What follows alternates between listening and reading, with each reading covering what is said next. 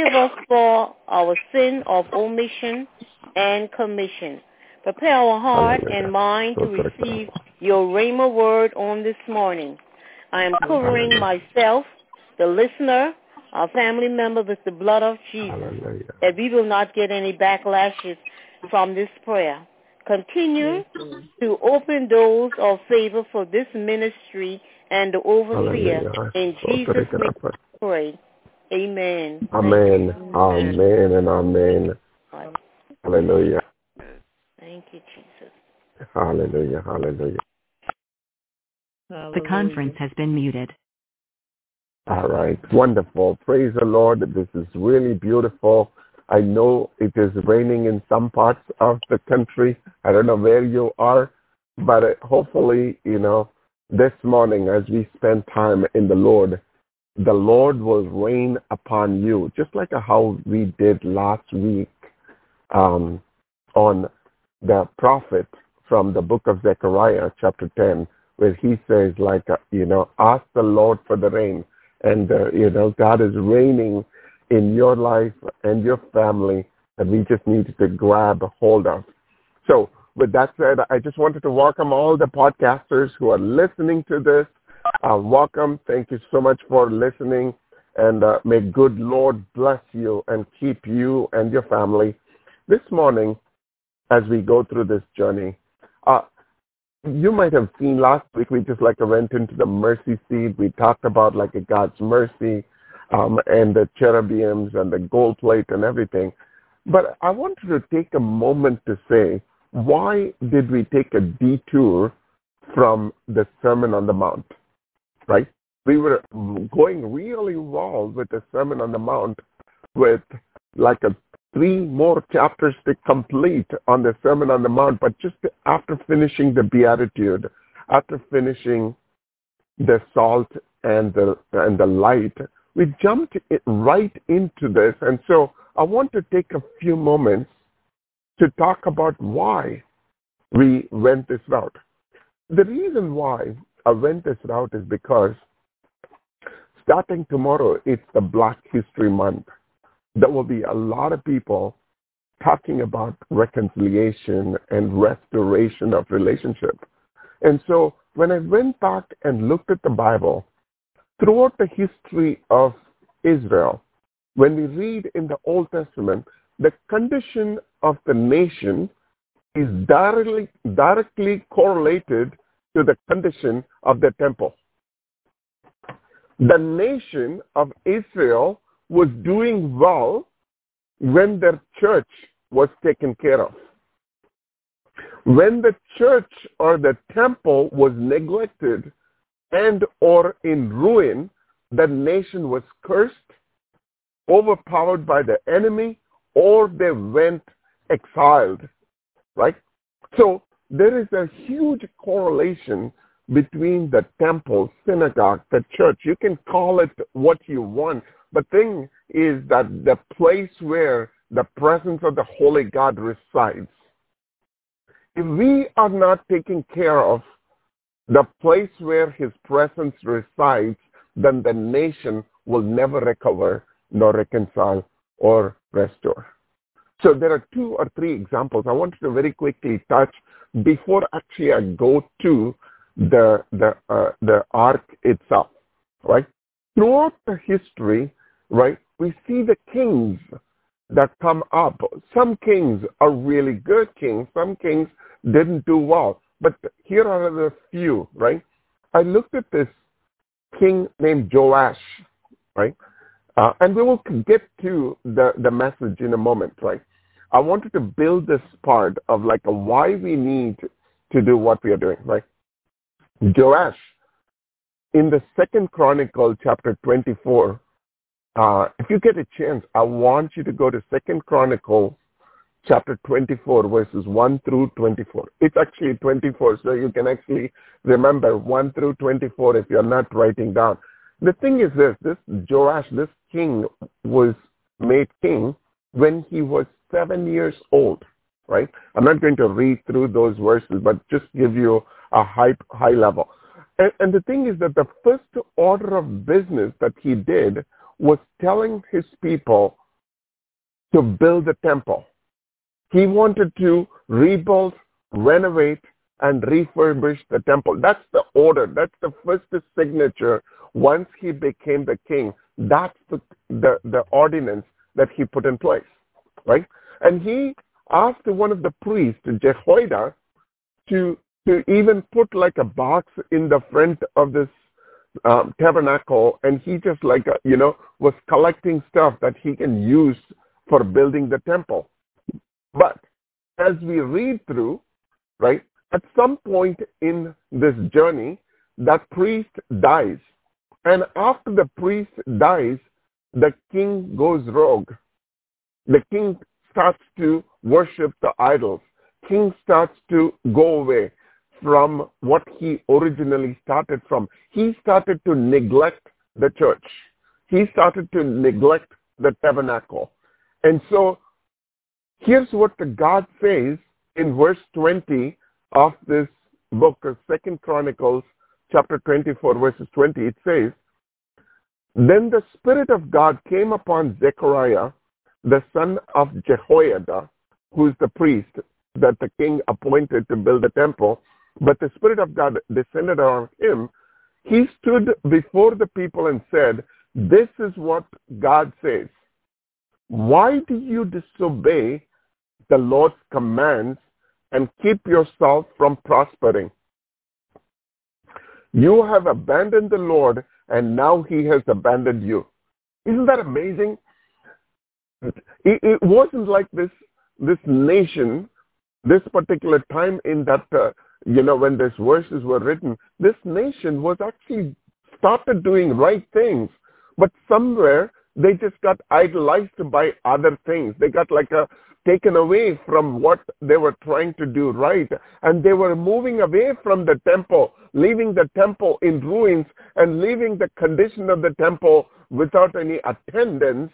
And so now, because of which, God says, "You have abandoned me, and I'm going to abandon you." Think about it this way. If God abandons this nation, what would have happened to this nation, right?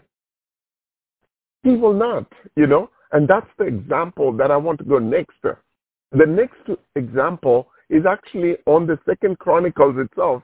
Another verse, another king comes on chapter 34, 2 Chronicles 34, Josiah.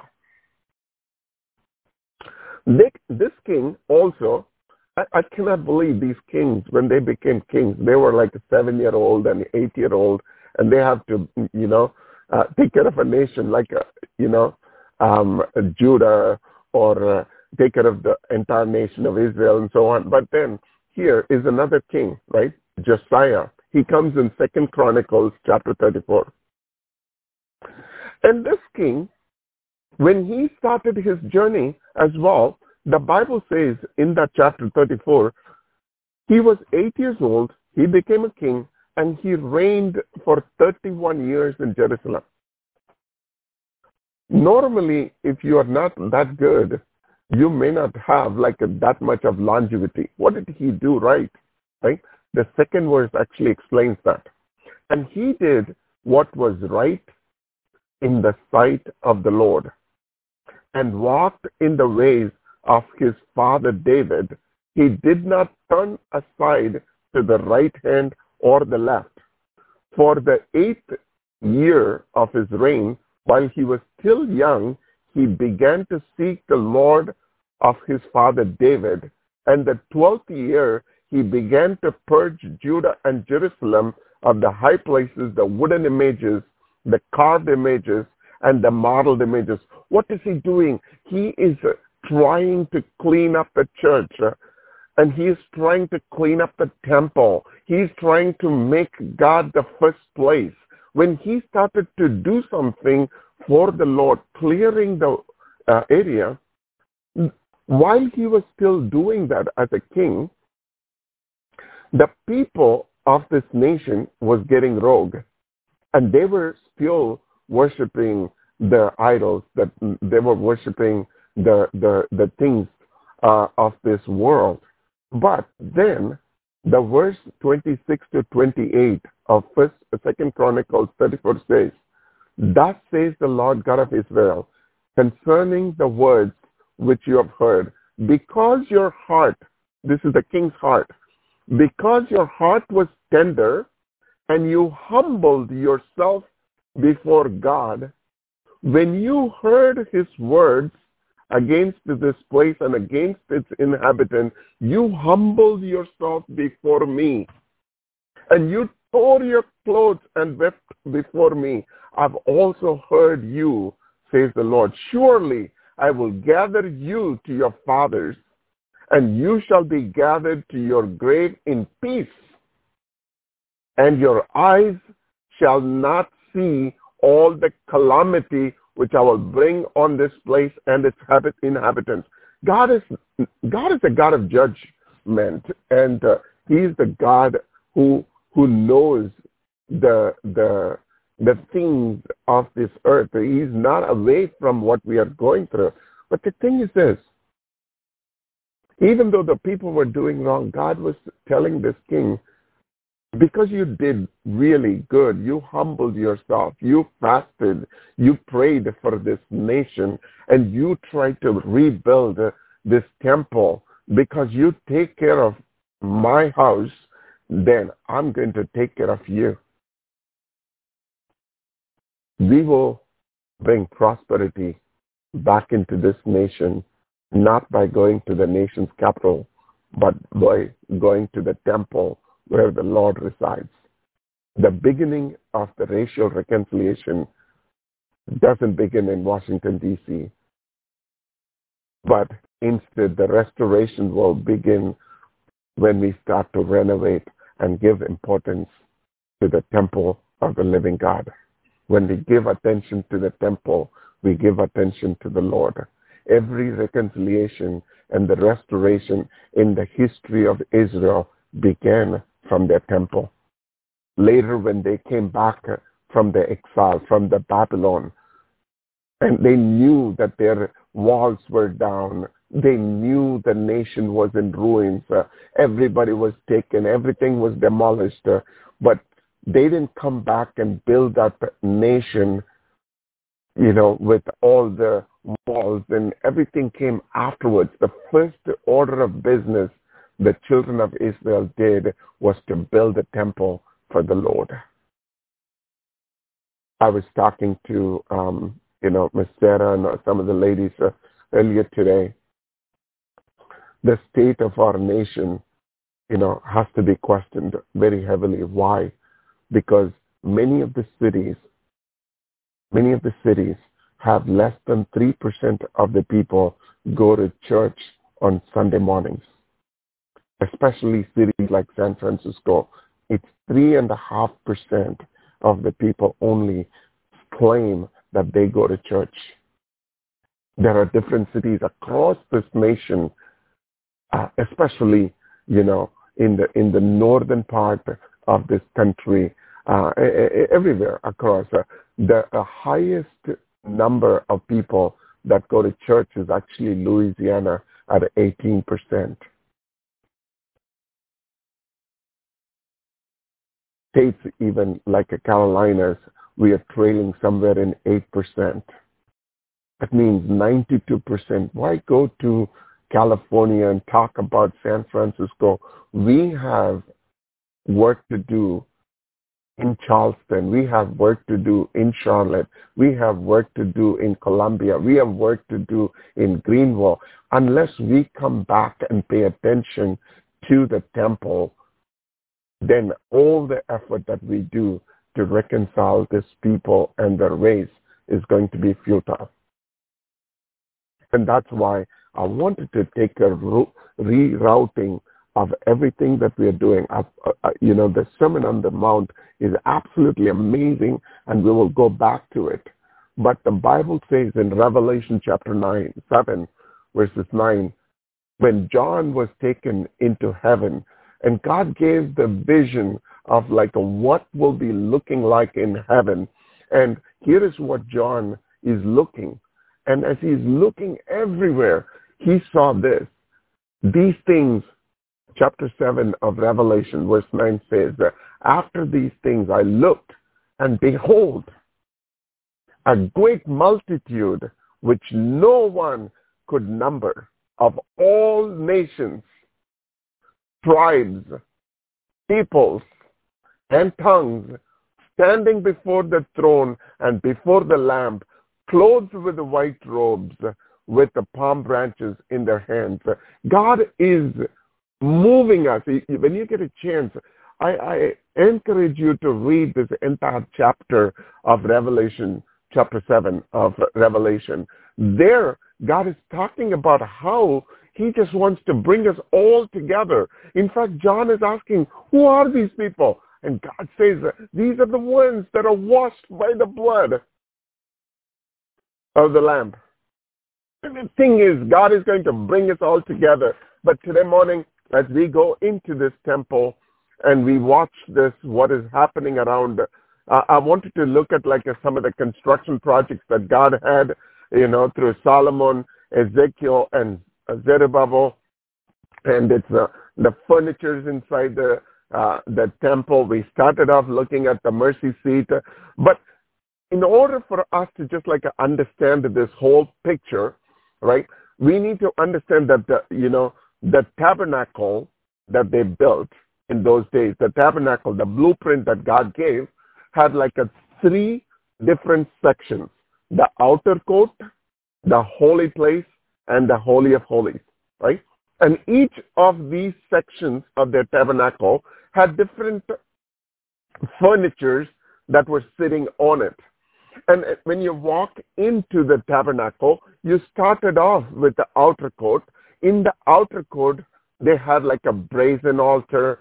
They have a brazen laver. As they come into, they start to see the showbread and so on. But the innermost part of the church, if you go to the very end of the tabernacle inside, where the presence of the Holy God was sitting on, that's the place where God is starting, to talk about this Ark of the Covenant, right? This is a Solomon's temple. Solomon built the temple based on this same, the blueprint. Ezekiel had the same blueprint. Zerubbabel had the same blueprint. God did not change the blueprint at all. God has been consistent with his blueprint.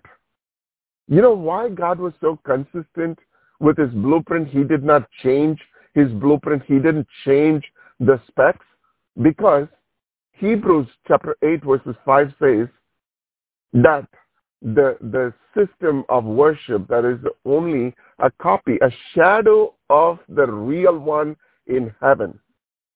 For when Moses was getting ready to build the tabernacle, God gave him this warning: be sure that you make everything according to the pattern I've shown you here on the mountain. Why? Because God already has this tabernacle. There is going to be a day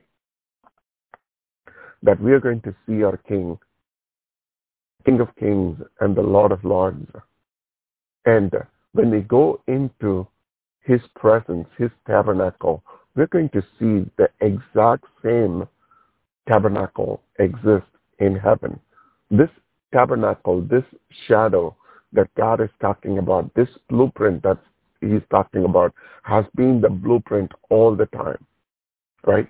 When Solomon built his temple based on this blueprint, in today's value, it was over $56 billion, not million, $1 billion to build, right? And so each of these rooms, as you start to see, it's going to come closer and closer and closer to God. And my prayer is that in the next couple of months, when we start to go through each of these, this is just how we have seen the spirits, the gifts of the Holy Spirit, the armor of God. We're just going to tear this piece apart, this tabernacle, the content of this tabernacle apart.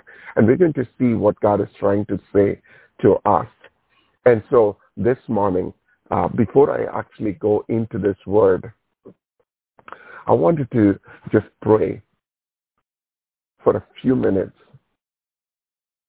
I wanted to take time to say, like, God, this is our prayer. This is our offering. This is our fish and bread. Father God, I pray for all my brothers and sisters on this line that you will speak to us, Father God, through this word. That you will just like go into the places of our heart and just like form a new and renewed strength, Father God, for every one of us this morning. Help us, Father God, to understand this blueprint, understand this various aspects of this, the characteristics, the covenant of this blueprint, Father God. We surrender ourselves this morning into your mighty hands. Amen. I want you to, if you have your Bibles, let's go to Exodus chapter 25. Exodus chapter 25. This is where we are going to linger a little bit tonight. And I'm going to read from verses 8 through 16. Exodus chapter 25, verses 8 through 16. The Bible says, "And let them make me a sanctuary, that I may dwell among them, according to all that I show you, that is the pattern of the tabernacle and the pattern of all its furnishings, just so you shall make it." This is an instruction. God is talking to Moses while they are still in the wilderness. They've already come out of Egypt, and God's speaking to them, right? And here is the description starts. "And they shall make an ark of acacia wood." The acacia wood, even the gum that comes out of this acacia wood is used today as a medicine, for medicinal purposes. Even the gum of this tree is used for healing purposes. And God says, my whole plan starts with healing. Right? That's why this whole going into this tabernacle is so beautiful. He says, "They shall make an ark of acacia wood. 2.5 cubits shall be its length, and 1.5 cubits its width, and 1.5 cubits its height." These numbers point to so many things in the Bible. We will just jump into it, but know this for sure. Here, God is just talking about the Ark of the Covenant, and he's giving the description of it, right? And it's like the good-sized box. We will look at these measures in a moment as well. "And you shall overlay it with a pure gold. Inside and out you shall overlay it, and shall make on it a molding of gold all around. You shall cast 4 rings of gold for it, and put them in 4 corners. 2 rings shall be on one side, and the 2 rings on the other side. And you shall make poles of acacia wood, overlay them with gold. You shall put the poles into the ring on the sides of the ark, that the ark may be carried by them. The poles shall be in the rings of the ark, and they shall not be taken from it. And you shall put into the ark the testimonies which I give it to you." So here's the thing. When we look at the picture of the tabernacle, it actually starts from outer court, where the brazen altar and the brazen laver, the pot for washing the hands are out there. And then, you come to the holy place, you see some furnitures, and then you come to the very end, which is the Holy of Holies, which is where the Ark of the Covenant is.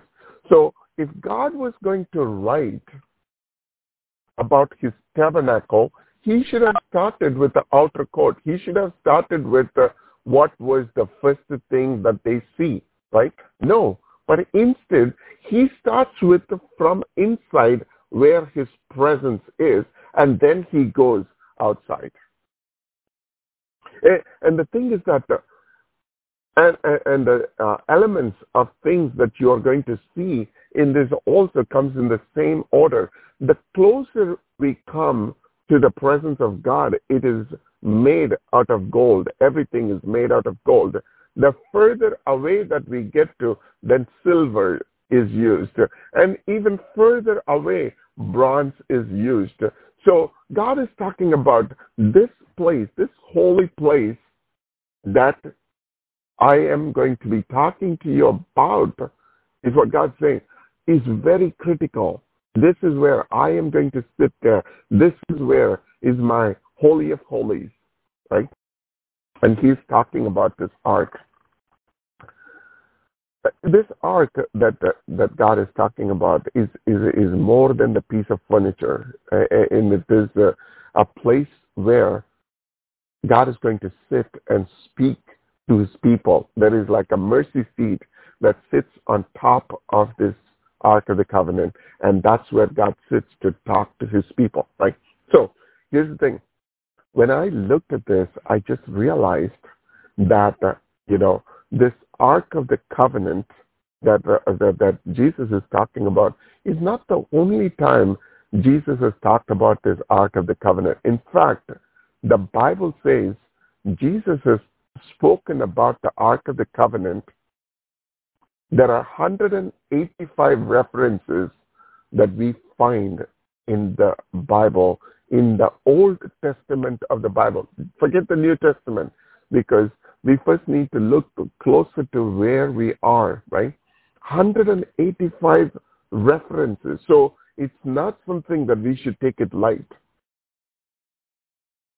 The measurements that we saw in cubits, there were people that have gone completely nuts over the Ark of the Covenant. When I was just researching, I found how they were just like mapping this and coding this to grace and leadership, and the government shall sit on his shoulder.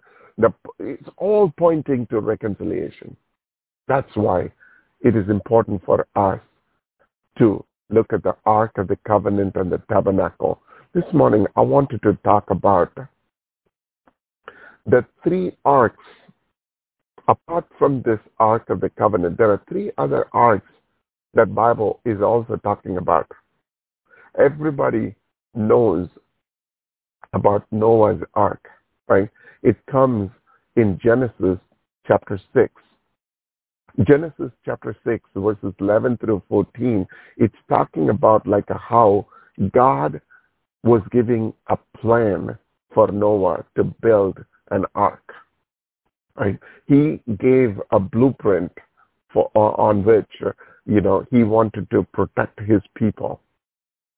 And he wanted to have Noah pick up this ark, and he wants Noah to work on this ark well before there was a rain that was going to happen. But when the rain came, when the storm came, here's what happened. When the storm came, the Bible says the storm on the outside didn't have any effect on the obedience on the inside. This ark that we see as described in Genesis chapter 6 is no different, than the ark that we see that is sitting on the tabernacle. If you see that ark, it's just like a big giant box that Noah built. It didn't have we actually came up with all this kind of the ark spec.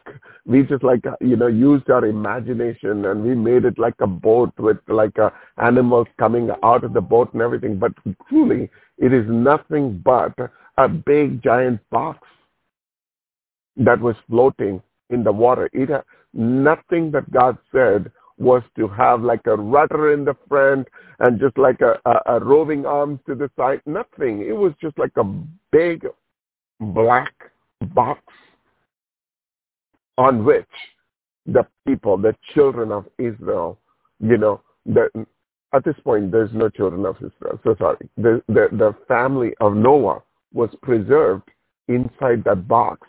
And the Bible says it was thick, dark inside. It was painted inside in black. It was like a big black box. That's how this airplanes today, they call it like a black box. None of these things in our today's usage came out of our own thinking. We're not creative. It's all written in the Word of God, So we're talking about the black box, but this black box was talked about in Genesis chapter 6 that was floating on that water. The whole family was preserved because of their obedience. And the Bible says in Hebrews chapter 11, through faith, Noah, being divinely warned of the things not yet seen, right, moved with a godly fear, prepared an ark for the saving of his household, by which he condemned the world and became the heir of righteousness, which is according to faith. Basically, God gave this plan, and God gave this plan to Noah in the context of preserving the people, in the context of like obedience. A father's obedience saved the entire family. And then the second ark that the Bible talks about is actually in Exodus chapter 2, verses 3 to 6. These are the reason why I picked up these verses and these chapters. We'll get to the Ark of the Covenant. But the thing is, the same contextual word that is used in all these things. I don't know Greek. I don't know all these things. I'm a student of the word just like you are. And I'm going by all the research and everything that I read as well, right? And so I looked at this word, and I was looking at the concordance. I was looking at all these people that are talking about. It's the same word used in Exodus chapter 2, verses 3 to 6, where it says, when this is about Moses. Moses' mom was ready to give a birth. And at that point, there was a big ordinance that was going in this whole nation where they wanted to kill all the firstborns. They want to kill the children of the Hebrew children were supposed to be massacred, right? So the mom decides to preserve her son, right? And so the verse 3 to 6, this is how it says, when she could no longer hide him, she could no longer hide Moses, she took an ark of bulrushes for him, dabbled it with asphalt and pitch, put the child in it, and laid it in the reeds of the river's bank. And the king's sister stood far off to know what would be done to her. And she stood, far off to see what will be done. Then the daughter of Pharaoh came down to bathe at the river, and her maidens walked along the riverside.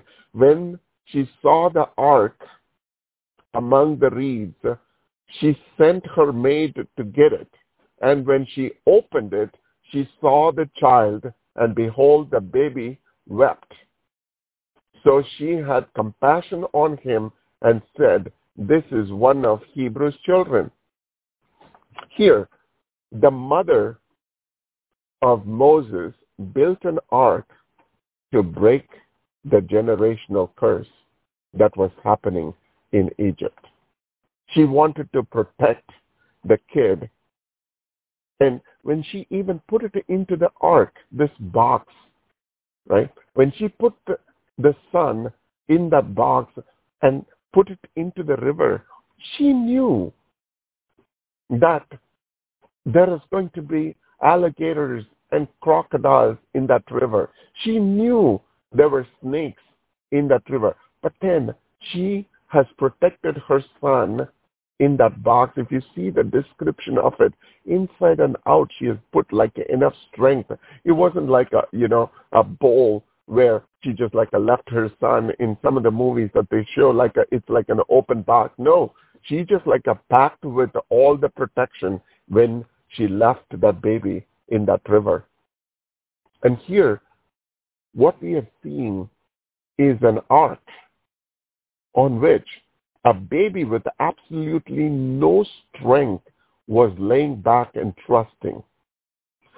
Of all the ark that I looked at in the Word, this is one of the arks where the faith was at its best. The faith, of us needs to be like Moses when we are lying on the ark of the covenant. Because the presence of God is all over that ark. This is the resting place where we should find our Savior's heart. It doesn't matter what happens around us, what goes through us, what goes around us. We still need to be lying on this ark and the strength of this ark. The box by itself is not like anything different, but the baby wasn't questioning the presence of the Holy God, right? And the enemy has absolutely no control over what is inside that ark when that baby is at rest. And another ark that I saw was in Genesis chapter 50, verses 26. This ark, this word that is used as an ark, is also translated in English as a coffin. When Joseph died, Genesis 50, 26 says, when Joseph died, being 110 years old, they embalmed him and put him in an ark, or put him in a coffin in Egypt, right? And the thing is that, when even the dead things were put into the ark, like a mummy case, God doesn't want to deal with the dead wood, the dead things. We don't want to open it because we wanted to leave it under the ark. There are like different elements that are residing inside that ark. We're going to look at each of those elements very soon. But the thing is that God says certain things of your past, I don't want you to remember. I want you to leave it in the ark. So what are we saying? These three arks that we looked at, the Noah's Ark, is about the obedience of the Father. The ark built by, the Moses' mom was the height of its faith. And the ark on which Joseph was laid down is a place where we don't want to pick up what is already done. We wanted to leave it at the foothills of Calvary. We wanted to leave it inside the box. Let God deal with the past. We don't need to deal with the past. He is the God who knows how to deal with our past. And so this morning as we go into it, here's what happened. So when I started to, meditate on this topic, right, the ark, the first place after the service last Sunday, I was telling this to Miss Sarah as well.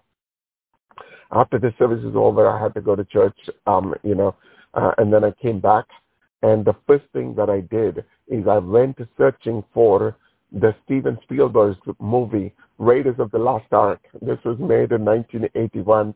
I wanted to see how much of this ark has been described in that movie, because that movie, the whole movie, is about finding this lost ark. We'll come to it it is lost and all those things. That's a completely different story. But the thing is how much of that is relevant, right? And what is Dr. Steven Spielberg is saying and Harrison Ford is saying in this movie, right? The Indiana Jones and the Raiders of the Lost Ark, right? So when I watched that movie, it was so fascinating because every description that they have taken to talk about the Ark of the Covenant is actually from the Bible. In the movie, they're talking about like how American CIAs are trying to find the Ark while the Hitler's Nazi army is just like trying to find it and so on. But the thing is this, what I found watching through that is that the description of what they're going after, I mean, yes, they have made it like a movie. They have like all these add-on things put to it. Some of it may sound and look very close to reality, but, you know, we'll leave them. We'll leave this Steven Spielberg to, you know, take his claim on those things. But the point is, it doesn't matter who is looking at this art. They're saying the exact same things about the content of this art. They all talk about, I mean, the movies talk about the cubit sizes, like, you know, as we read in Exodus, those are like, 2 feet in height and 4 feet in breadth. I'm sorry, the length is 4 feet, which is the 45 inches long, and then the height is like 2 feet. So it's like a giant box where God has placed a few things. It's a wooden box made out of acacia wood, overlaid with gold, and then has rings on both sides. So really, today morning, I want to look at what does this ark contain? What does this box contain? It contains 3 things. The 10 commandments, or the commandments of testimony.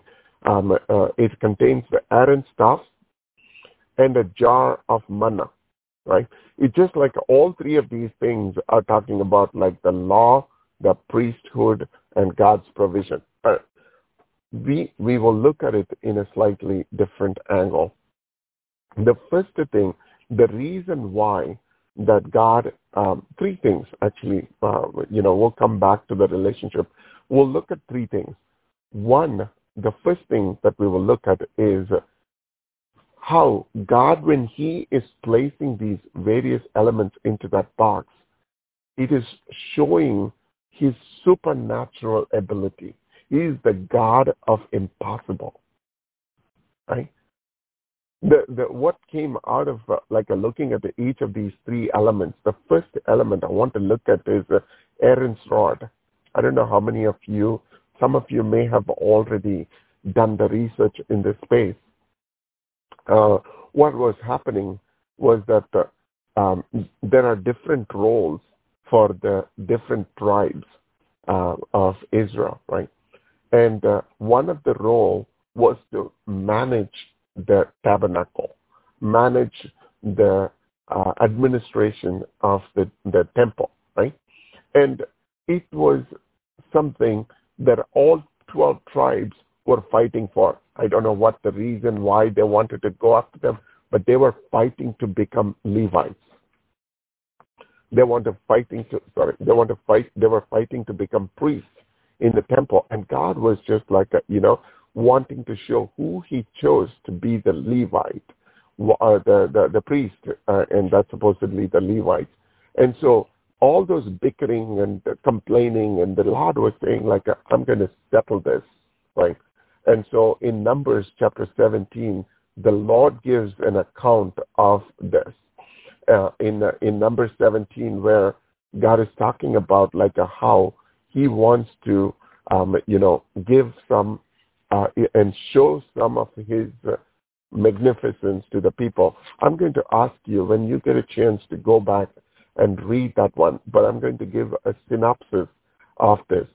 So God says, go ahead. This comes in Numbers chapter 17, verses 1 through 11, right? When the Lord told Moses, tell the people to bring each of those tribes to bring a rod, right? And place it in the tabernacle. That's, if I just condense all those 11 verses, this is all it's saying. Ask each of the tribe to bring a rod and leave it in the tabernacle for overnight and come back next day morning. But when you're leaving that rod in the temple, ask them to write their names on the rod. Ask them to put the name on the rod and just leave it in the temple. So when it came to a rod that had the Levites, one of the tribes of was the Levites, right? So he wrote the Levites, leave those rods in there. And when they came the next day morning, the only rod that, was there, had like some additional attributes to it when all the 11 other rods remained the same, right? So this morning we're going to look at why is God a God of impossible? Because, this one particular rod, because God was sending a message to them saying, I'm still the one sitting on the throne. This morning, as you're listening to this word, I want you to know that there is only one God. There is only one Father that controls the heaven and earth. We could make all kinds of plans. We could have a marketing team. We could have a strategy team. We could have the billboards. We could have everything that we are asking for that we do with our hands. But God says, I have a plan for your life. I'm going to execute my plan upon you. I'm going to, elevate you. I'm going to glorify you. I'm going to magnify you. I'm going to put you on a pedestal. I have a plan, just like what it says in Jeremiah 29. Right? I have a good plan for you. Right? So what did this rod had? What is the extra element this rod had?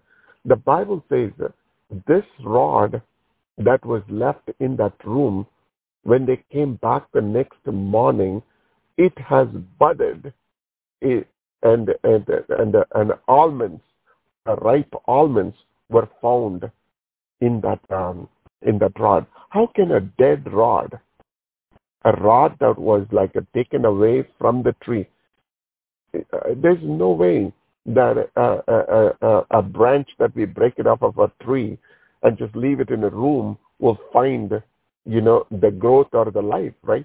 This is not a norm. But then, when that rod is in the hand of the Lord, it finds its source. It finds its life, like how it is connected to the branches of the tree. God brought life into that dead rod. Right? It is so much so, like God is talking about, Jesus is talking about it. On the night before he went to the cross, he's talking about this very same thing. He says that branch that Jesus is talking about from the vineyard, that branch can bear no fruit unless it abides in him. In John chapter 15, verses 5 through 8, God is talking about the branch that lives in him, that branch that takes the source from him. God was just doing the same thing to this rod that was dead and left, but because it was Levi's rod. The word Levi means attached. Because Levi was attached to God, he was bearing a fruit. He was bearing the flowers. He was bearing the nut, the almond nut coming out of it. He was talking about three things, right? It was the bud on the dead rod. It had bud, it had blossomed, and it had fruit. All three of those vegetation states were in one rod overnight. And the research shows that in order for that particular, nut to come from an almond tree itself will take 5 to 12 years. It will take 12 years from the time a tree is planted to have an almond nut. In fact, from the time it blossoms to begin the process to have the nut come, it would take 10 weeks to come. But God decided that night, because Levi has attached himself to me, I'm going to source my life into that dead rock. dead rod.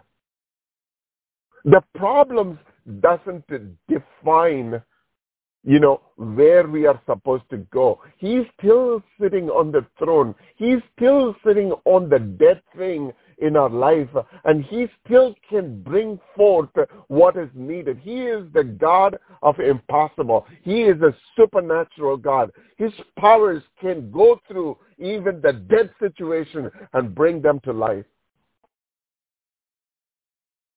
And the thing is this, when we have decided this whole relationship with my mother or my father is done, this whole relationship with my husband or wife is done, this whole relationship with my children is done, my business is done, and it is dead, and there's nothing that I can do about it. God says, I still see a life in that rod.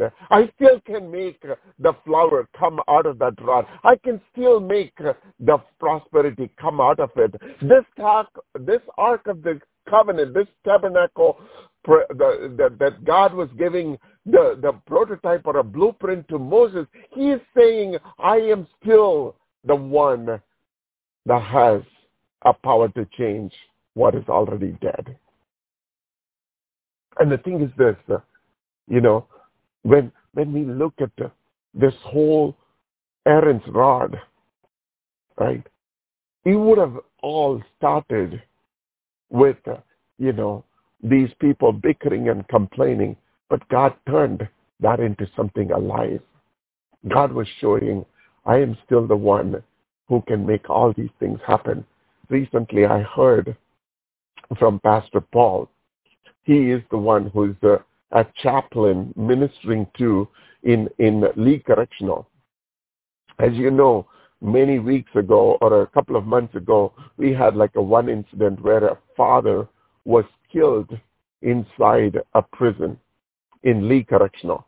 And the thing is that this man wasn't he was very young, and he had a 6-year-old baby and an 8-year-old baby. And the thing was just like a lot of things that happened wasn't right. But then Pastor Paul told me that his dorm mate in that prison cell, he still could not believe his dorm mate was killed in that prison cell. And he said that this pastor, when he goes to the dorm, he gets now an opportunity to minister to the guy who is sitting on that cell. He said that man would have never allowed me to talk about Christ to him, but now he is allowing me to go and talk to him about the King. The God of this universe can even take the dead rock and he can bloom an almond out of it. He is the God of impossible. When we look at the Ark of the Covenant, we're not looking at an empty box or a box that has like a gold outside. We're talking about a God who is still making dead things come alive. We're still seeing a God who can make an almond not flower and the bud come just by leaving that dead rock in the presence of the Holy God. When the God of this universe touches us, he changes everything. The next thing is showing a bowl of manna is sitting inside that box.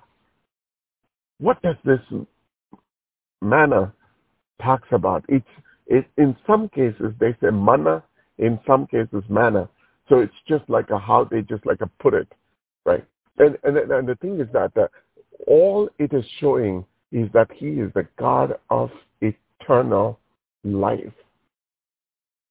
When the Israelites were complaining to Moses, saying they don't have any food in the desert, they're going to die, they were better off in the slavery with eating those onions and garlic, and God just like took us out.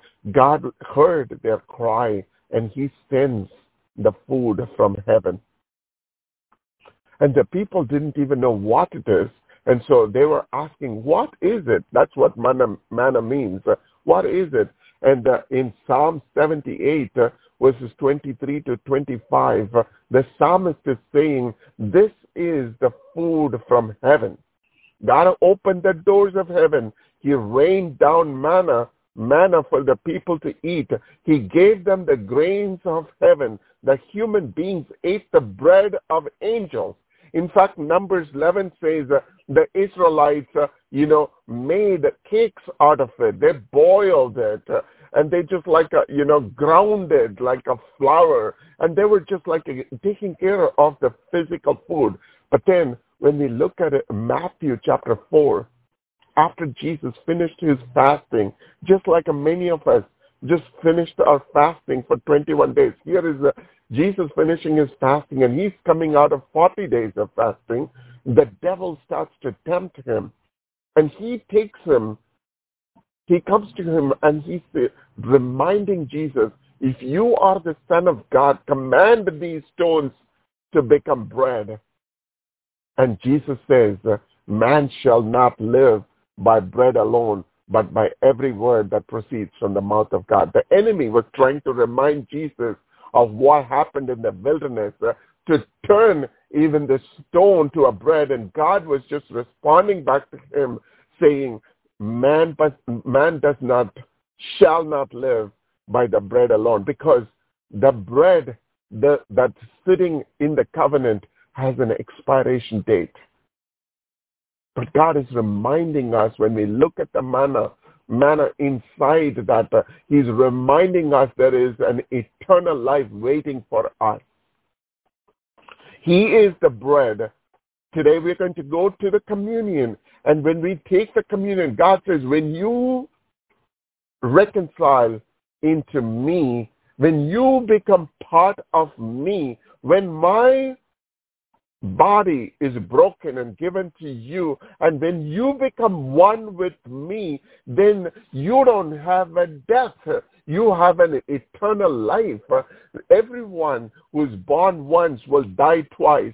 They will die a physical death, and they will die an eternal death when they go to hell. But when you and I are born twice, one from the physical body of our moms, and then through the incorruptible Spirit of the Holy God, born again, then we only have a one death, which is a physical death.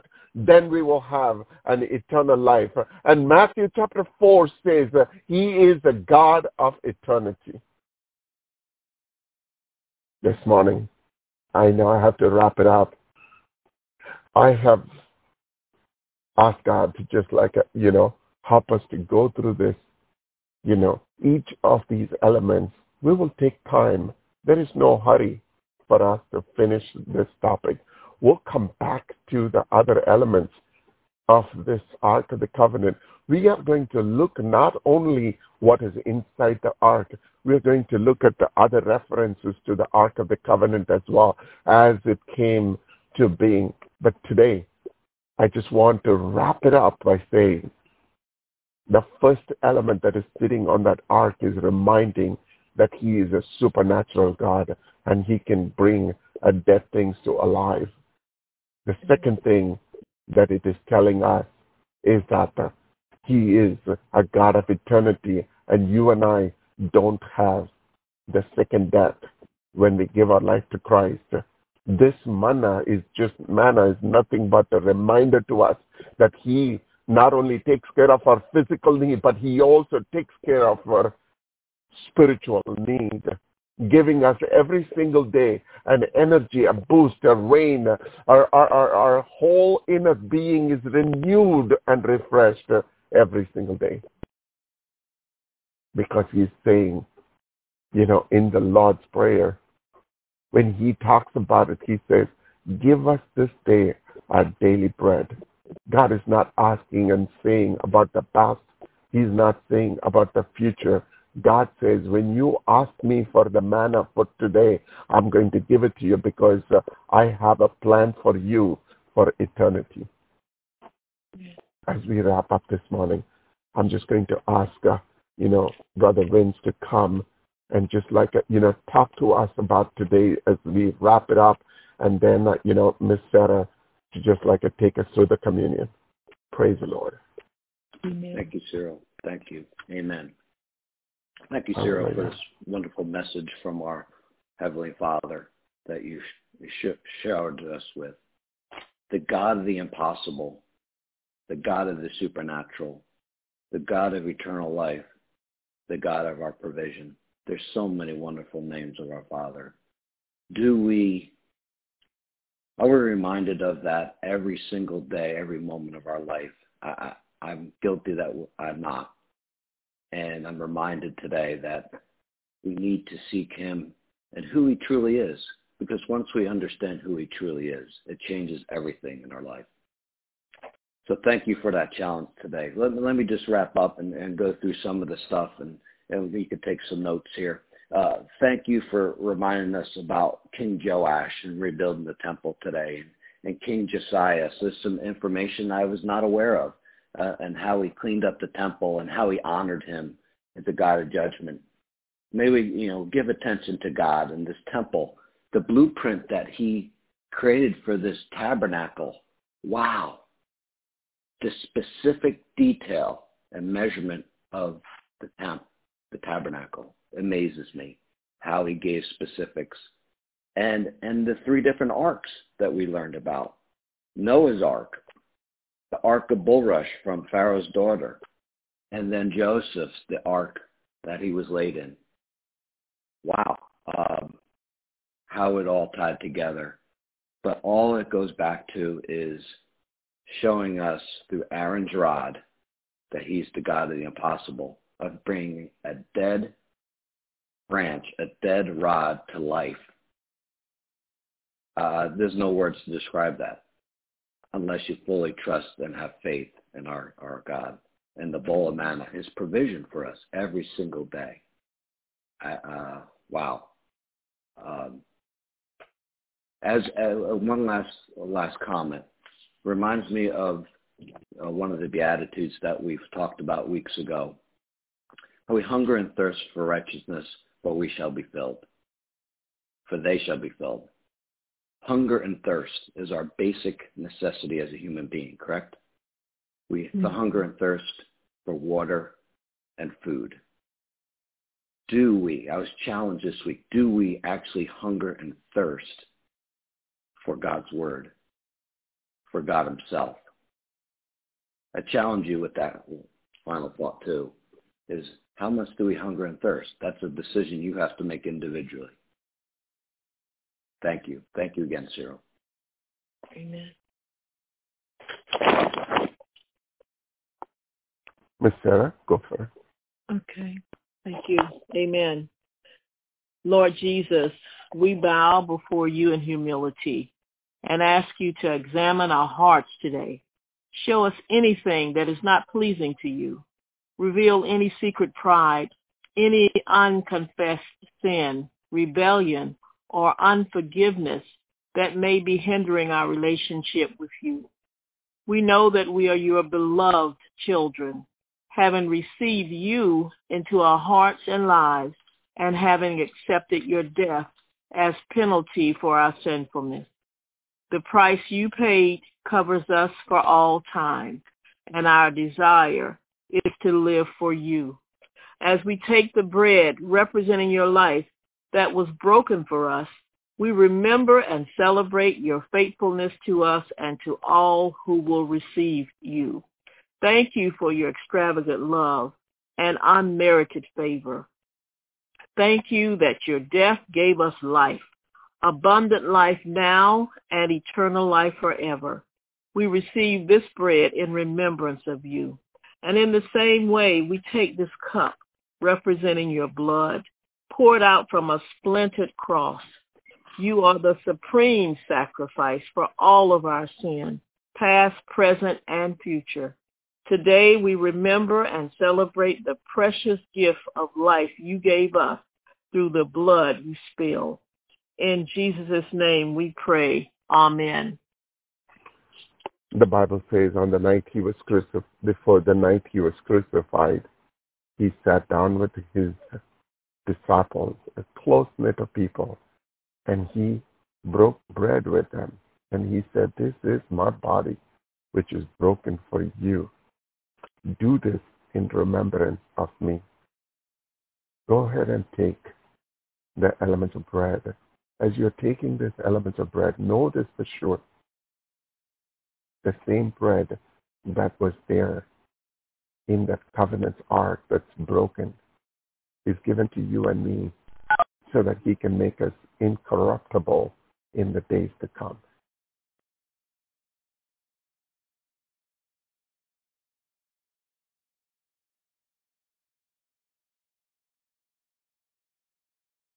And then he took the cup and he gave thanks. And he gave it to the disciples and said, drink it. This is a covenant, a new covenant. Jesus made a new covenant that night with his blood. And we will continue this journey and remembering every single act that Jesus did that night.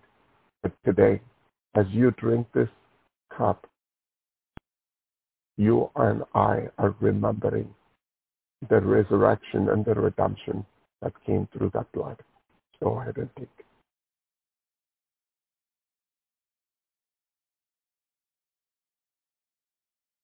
Father God, we come before your throne of grace one more time today. You are the God who was and who is to come. God, I just pray for all my brothers and sisters on this line as we, Father God, move into this week. God, let your redeeming power will oversee every single act. The things that are dead in our life will become alive because of who you are and what you have done on that rugged cross. We surrender ourselves, Father God, into your mighty hands. You take the glory and honor in every one of our lives. Now, before we depart from here, if there is anyone that just walked into this call with heaviness of their heart, Father God, as we lift them up right now, let the burdens of their heart roll away. Lighten their hearts, Father God. Receive the rain that God is pouring upon your life, and that you will see his name glorified and honored. Father, we surrender. In Jesus' name, amen.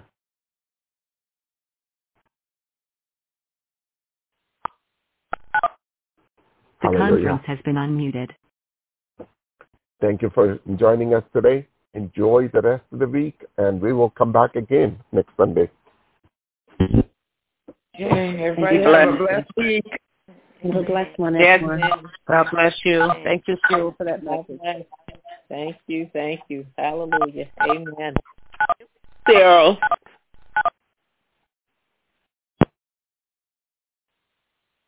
Yes, Miss Sarah.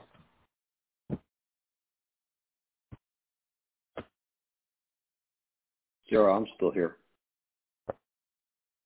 Wonderful, brother.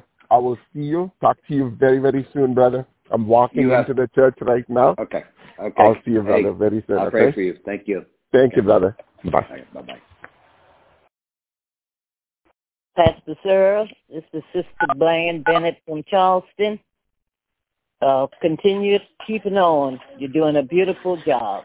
And thanks again for everything. God be with you till we meet again.